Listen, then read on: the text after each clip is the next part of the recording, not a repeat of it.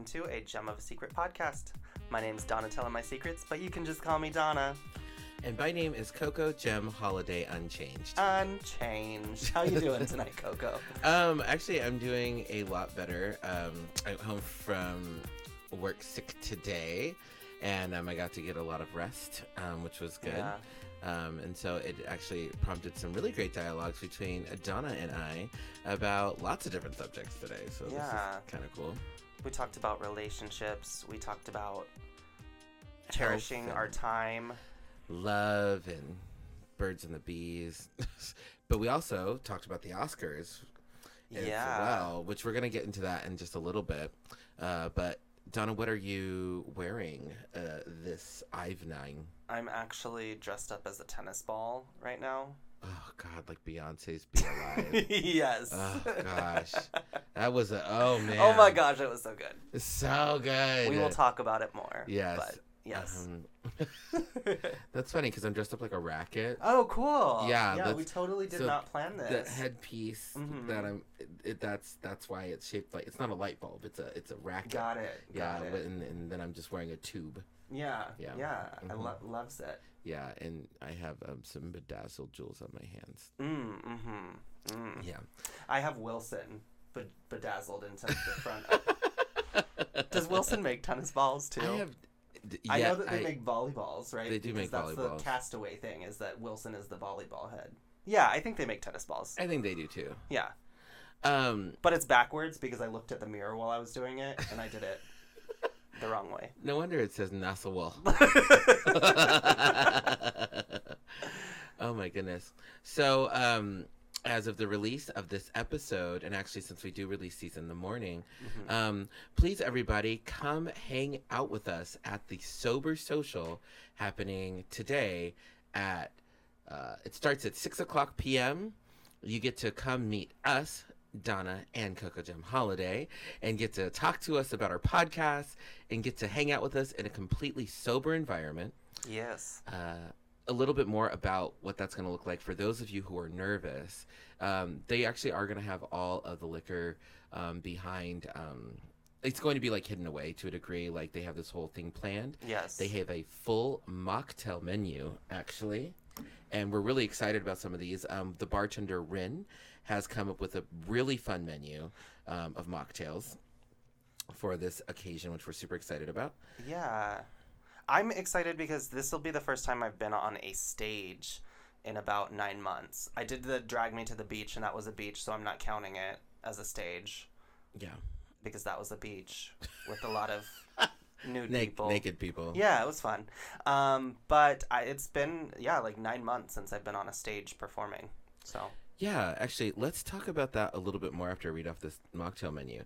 So we have the Frida, which is lemonade and rose petals and a couple of different other things. Ooh. We have the Willow, Caught a Vibe, which is butterfly. Caught a vibe. Yeah, butterfly blue PT lemon and Sprite.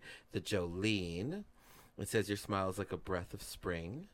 And actually, I'm not going to tell you the ingredients. You should actually come and just find out what they are. Yeah, come and find it out. I mean, and that's also if you're hearing this episode prior to the event. Yeah, absolutely. It is on Thursday, so. Today. Yes, today. So, yeah, come out to that. And then, it does, and the drag show later is also fully sober. So, I want to ask Donna, so how are you feeling about going back onto traditional nightlife stages for this one-time event? I'm anxious a little bit. Yeah, it's been a while. It's been a while. I'm happy that it's happening in a sober setting because that's my only stipulation really to performing. And this doesn't mean that I'm going to be back performing, by the way. I'm not going to be going out to shows regularly or anything. This is just kind of a one-time event to kind of promote this live version of our podcast that is coming up and to perform in a sober environment. And I'm nervous and excited in a lot of different ways. I'm excited to be showing myself in a more artistic and I feel more true form of who I am as an entertainer, rather than the step and repeat drag that I was doing before I took my break, where it was like I didn't really have time to conceptualize a look and put something together. I've actually spent a lot of time crafting something for this look, and I'm also just presenting myself a little bit more androgynously. I'm not wearing hip pads, I'm not wearing a breastplate, and I'm just doing something that is a bit different, but also that I feel like is more in line with who I am as an artist and entertainer. Donna was wearing pleasers around the house. I was, yeah. I am trying to break into them and just make sure that I don't fall while I'm performing, because I have not worn pleasers in a while. Yeah. So what has been your most exciting part about getting back into the creative process? Honestly, just picking my mind and trying to come up with something just kind of on a whim. I crafted something that I think is really fitting for the show, and also it's also very symbolic of how I lived my last decade. Let's just say I wore my vices on my head. They were on my mind a lot.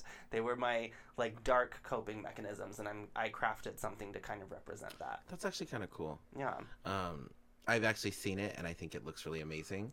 I will also be in attendance. I am kind of taking a little bit. I'm after some things that happened today. I don't. At the time of filming this, that I don't know if I'll actually be in drag later to see you listeners. I don't know yet. I have to see how my health kind of pans out over the next couple of days of the, as of the time of recording this. But we're really excited to talk to you about this, and then also talk to Donna about this creative thing that she's going to be presenting, because we're really excited about that. Yeah. And at the event, like, we are both okay with she, her pronouns, of course, because it's in a queer space. Everybody says she, her, so don't feel like you're offended. You're offending us if you say she, her, even if we're out of, full presentation in a moment. Yeah. It's fine. My pronouns are he, she, they, any and all. Yeah. You could call me he, you could call me she, you could call me Regis and Kathy Lee, as RuPaul would say. Oh, for the love of what? How... Okay. It's just another RuPaulism, one of those old ones. She actually does have some really good RuPaulisms and things like that. The funny thing is, the reason I think I keep talking about it too, which I haven't explained why my side of this, like in the sense of like I'm not sober right now, even though in a sense it's coming with my health. But the reason that I think this is really impactful is that when I worked at Local Lounge, we tried to do this. Yeah. And it didn't go well, even though I was on the microphone like the days before it. And I promoted it, and there were a bunch of people who were super excited, and like none of those people actually really showed up for it. And that really kind of sucked. And so we're like trying it again, and I'm actually seeing positive comments on like those paid advertisements of people wanting to come out and like be a part of this, because we're actually marketing it as a queer sober night. I think that's where we messed up a little bit. Yeah. Because queer people obviously queer people have plenty of places to go to that are sober, but to be in queer nightlife and be sober, that is kind of a interesting dynamic. So it's like, because you can talk to somebody and like hold hands and make out and kiss and maybe meet someone. I also kind of disagree. I don't think queer people have a lot of places to be sober. Honestly, I think that alcohol and drug use is pretty ingrained in our culture in a lot of ways. So having an event like this is a really cool opportunity for people who are in nightlife and who are either getting sober or have been sober to socialize. Right. Well, and actually, let me caveat it. What I meant was in nightlife there isn't, but in other spaces like like coffee shops and blah blah blah, but thinking about lots of queer people in one space at night, to where you could bring your Grindr date, bring your Tinder date, like this is the space that where if you wanted to meet them and like kind of socialize, maybe bring some friends, this would be a perfect space for that. Like, which I'm really excited about, to where you'll feel, because like that's the thing about the coffee shop, like if it's not super queer friendly, like you might not want to hold hands, you might not want to kiss, but this will be the event that you could do both of those things and whatever. And then also, of course, it's a drug-free zone, of course. At Queen's Head, they really do push that narrative there. So that's like, this is just going to be a really great thing, I think. And honestly, I don't think it's going to flop. I think you should all come out. And even if you do drink, maybe come out to meet some people that you've never met before. Yeah. Which is also cool. Exactly. So, actually, we're going to do this now so we can talk about the Oscars. Donna, how are you doing this evening? Coco, I will let you know after this brief break. Drag Danger Zone is a monthly showcase featuring new and established performers every month, every fourth Thursday at Mississippi Pizza, located at 3552 North Mississippi Avenue. This fun cabaret variety show is hosted by Marla Darling, Valerie DeVille, and DJ Aurora. For ticket info, find us on Instagram at Drag Danger Zone PDX or Facebook at Drag Danger Zone. And get into the zone. The Drag Danger Zone, that is.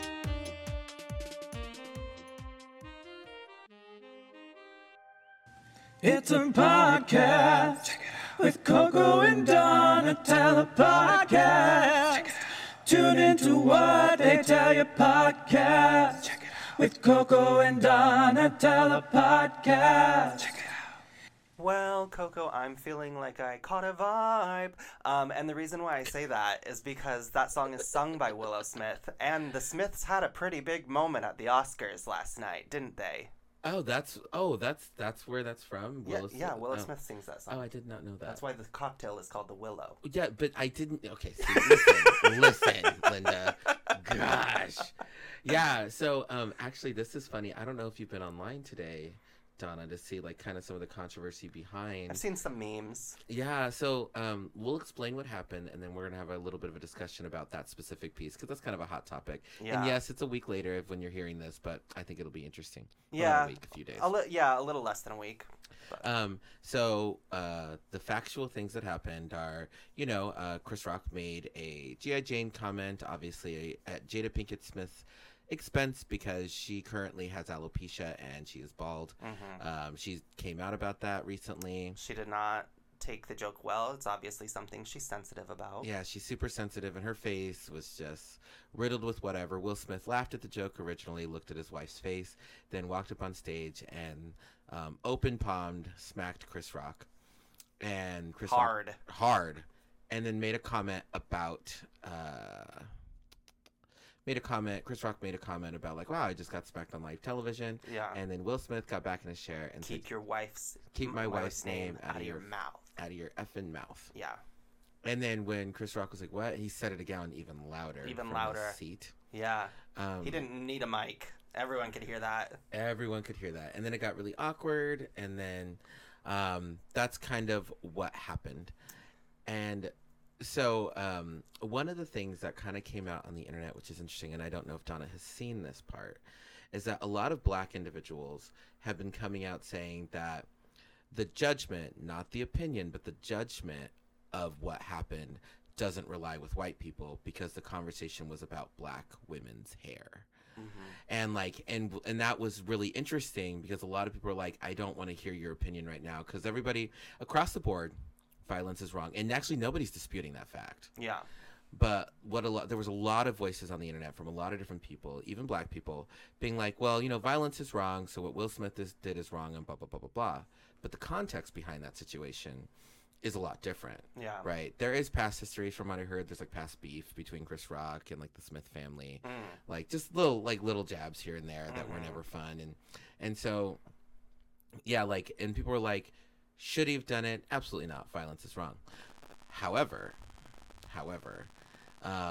defending your wife about something they're sensitive about. Because also think about it in the sense of the national stage. Yeah. So a comment was made about a black woman's hair to millions of viewers watching the Oscars, and it was something she was sensitive about.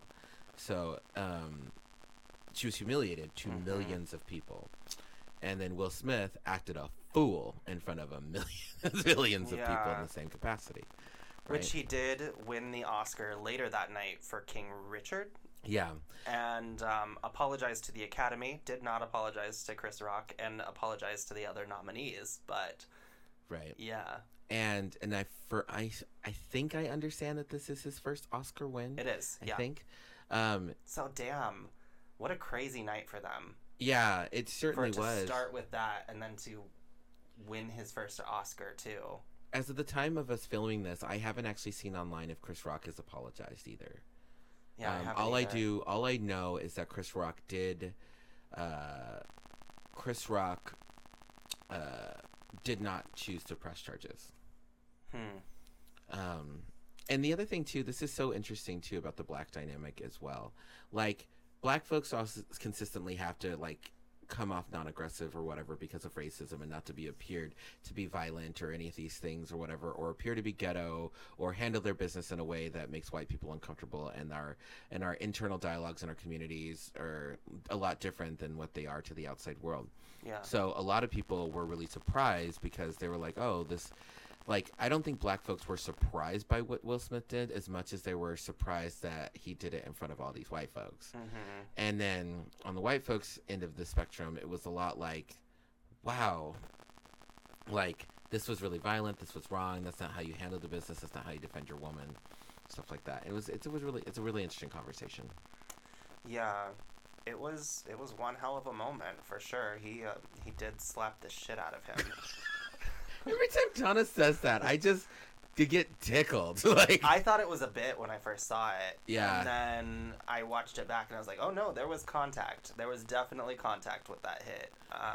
Yeah, it's actually kind of hard for me to watch because I watched it like I've seen it like 100 times now at this point. The first 5 times I watched it, I was like, dang, he was really pissed. My thing is, I think sitting behind him is Lupita Nyong'o. And her face is like kind of iconic. She's just like, oh, what? Yeah. Wow.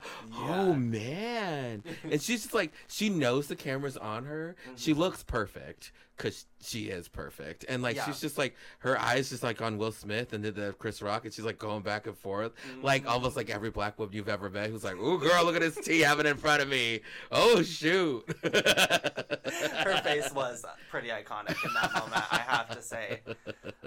Yeah, no, I mean, and of course the internet has memed the hell out of this already. Ooh, and yes. It's Monday right now when we're recording this, so it's only been a day, and there are memes all over. Yeah, it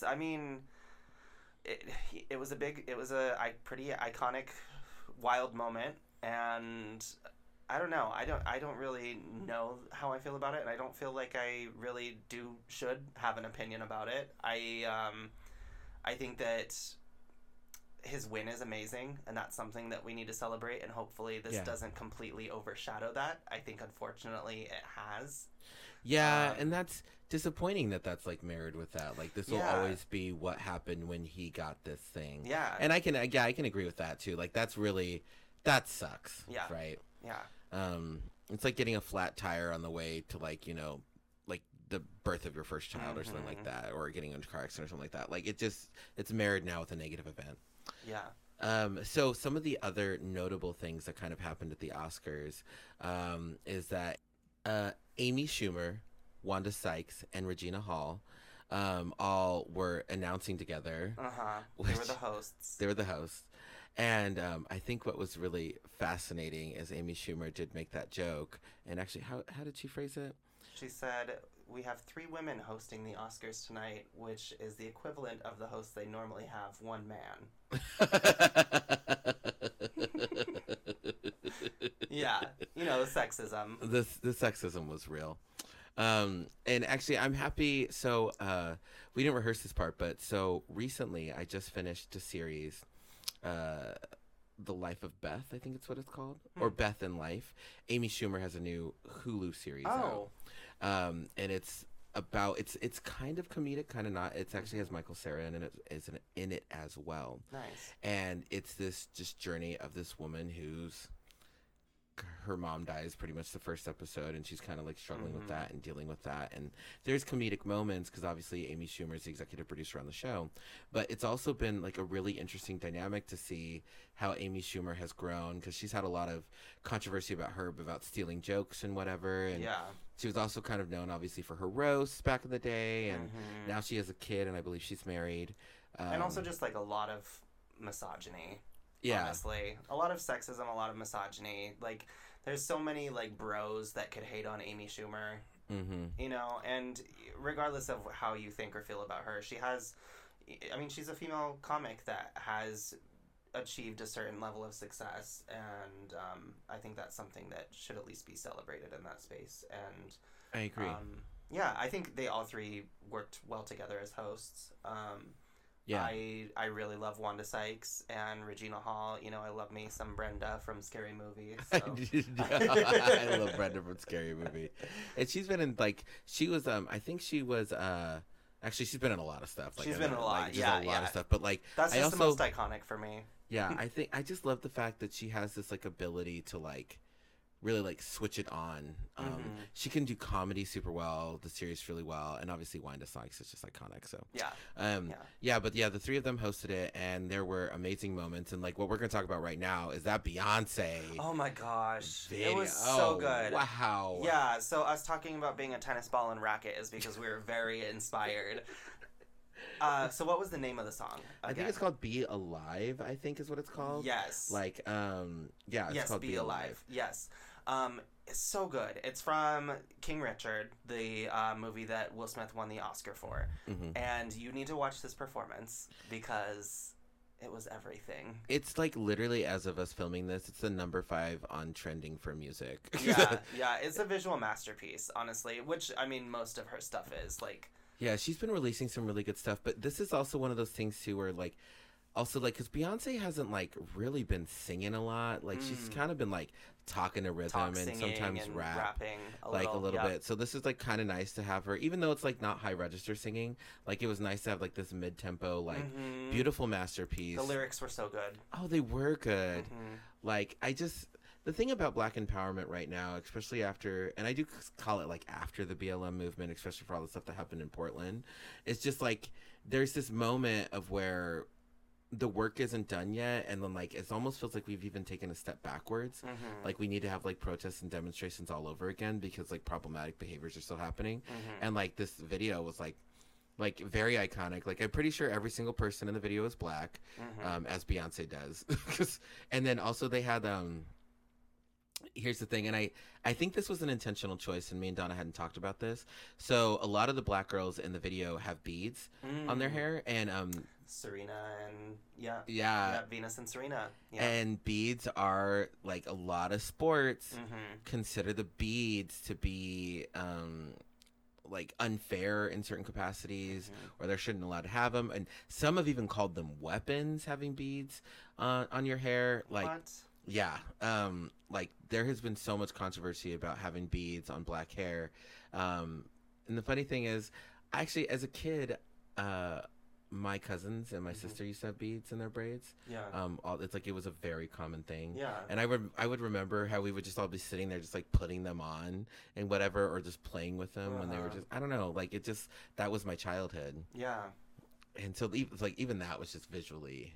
Yeah, it was really cool. You need to check it out. This performance took place on a completely separate set outside of the Academy Awards. And you know, there's like a tennis court, and it's all monochromatic, and yeah, it's amazing. And then we also had Meg Thee Stallion performed actually at the event at the Oscars. Yeah, and I love her. I love the fact that, as problematic as this is about to sound, because we really should stop talking about people's bodies. But what I appreciate about Megan Thee Stallion is that, like, her music embodies body positivity and loving yourself in your curves and your shape.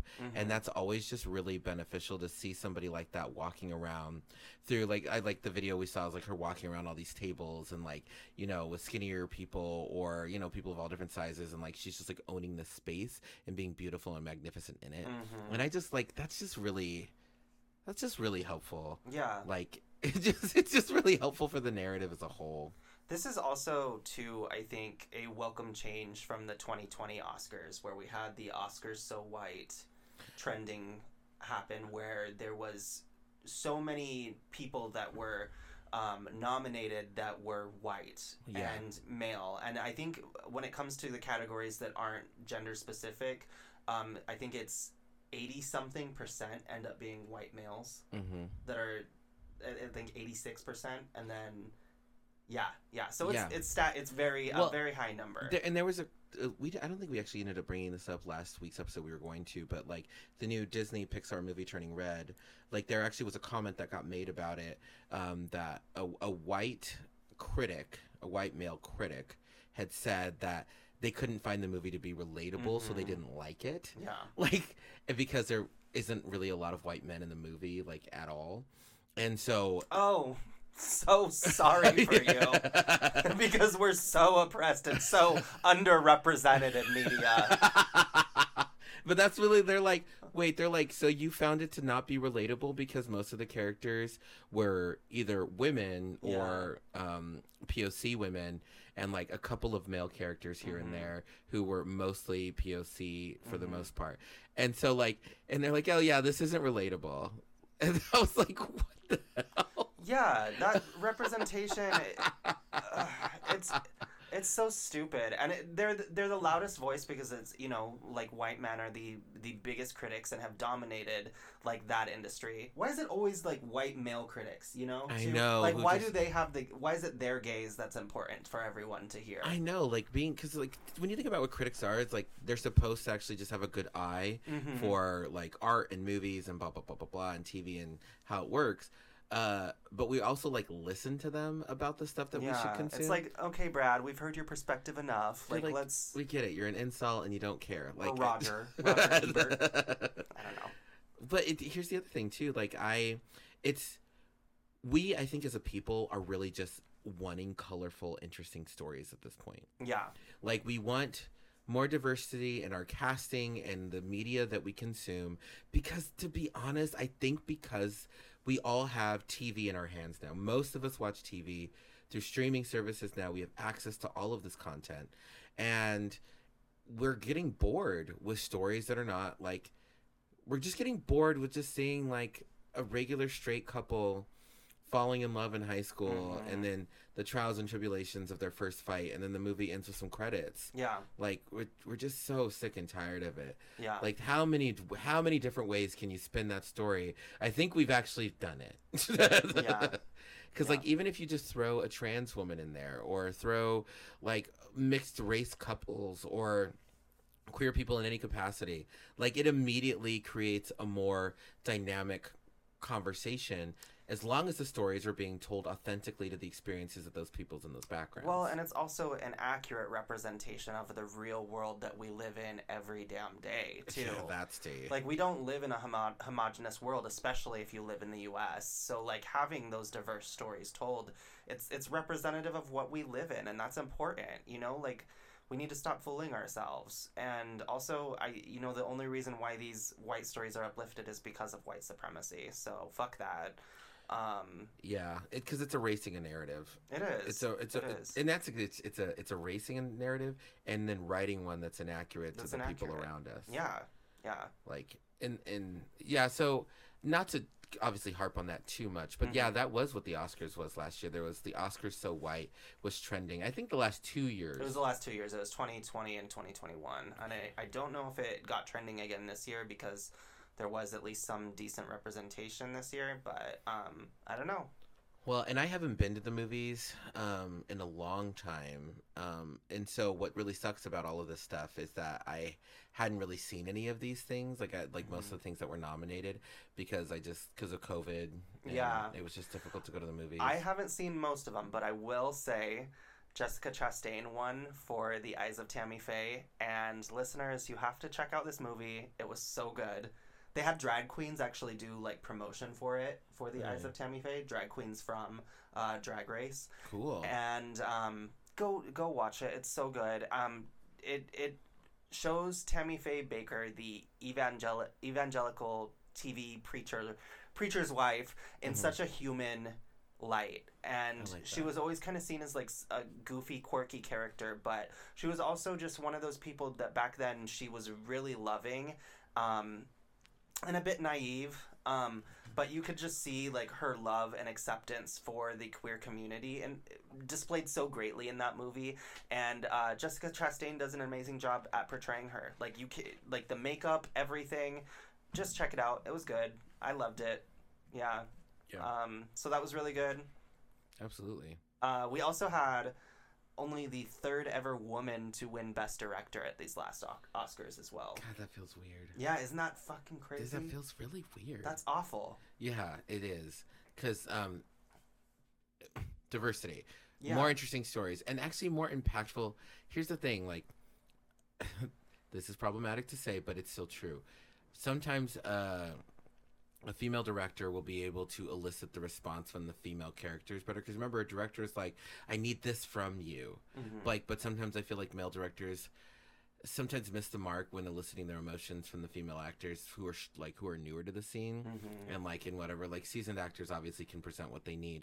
Like the age-old story is like Meryl Streep decided on the voice of Miranda Priestley from The Devil Wears Prada. Like the role was written for a screamy blah blah blah blah blah, but she made a decision the first day on set to make the person booming and powerful with a quiet voice versus a loud one. Like, and that comes from a person who's obviously really experienced in the business. But like that's why I think that female directors like have just a different voice and a different vision and see more narratives to be able to incorporate into their stories. Yeah. I think we just need more of that. And honestly, like, we need more of these diverse stories told, and we need to never have Oscars So White be a trending thing again, because I want to see more representation and just the Academy to hold a lot of these really great works to the same standard that they hold a lot of these works that are either made by white men or starring white men, you know? Yeah. So. And here's the thing too, like I actually want to take a point about the whole white male scenario. This is white male scenario. So like back, a few years ago, Love, Simon came out. And I think that movie was a really interesting representation about a person who was incredibly supported but still coming out of the closet. Like that kind of a story is realistic, and it was absolutely okay that the person was white. However, I mean, hopefully you've seen the movie at this point, but like the person he ends up with dating is actually a black man. Keenan Lonsdale, he's so hot. hot. Right. Oh my god, Good he's hot. heaven. But so like, hot. But even at the end of the story, they made it an interracial gay love story, and that was, and even though it didn't seem like those two had chemistry throughout the whole film per se, like even in that last bit, giving us that, especially like it just giving us that was so important. Yeah, it was so important. Yeah, and it was just such a great decision to have been made. Yeah, and so I want to, like, I'm just like, oh my god, I love the stories. Yes, that's so great. More queer stories, more stories with POC, more stories with women. Yeah, all of it. Yeah, and then accurate storytelling. Yeah. To true life experiences. I think there was something else at the Oscars. I can't remember, but I kind of think we were kind of trying to do a little bit of a quick episode for you all to kind of cover the bases of all of that stuff that we talked about. And I know that me and Donna get on our little activist high horse here and there, but we do. But I think it's important, though. These are conversations that need to happen. And if the media that we're consuming isn't representative of, the people that are watching the stories, then it's going to continue just furthering and perpetuating false stereotypes about groups of people who are trying so desperately to break out. Yeah, exactly. So thank you, everyone, for listening, and we will catch you next week. And we'll see you tonight. Yes. Bye. This has been another episode of A Gem of a Secret podcast. The hosts of A Gem of a Secret podcast are Donna and Coco Gem Holiday. You can follow Donna at Donatella_MySecrets on Instagram. You may follow Coco Gem Holiday at Coco Gem Holiday on Instagram. Original music by Touche Douche and Party Favors. You can follow them respectively at Touche Likes Beef and Party Favors Music on Instagram. For more content, follow them online at www.agemofasecretpodcast.com. That is www.agemofasecretpodcast.com.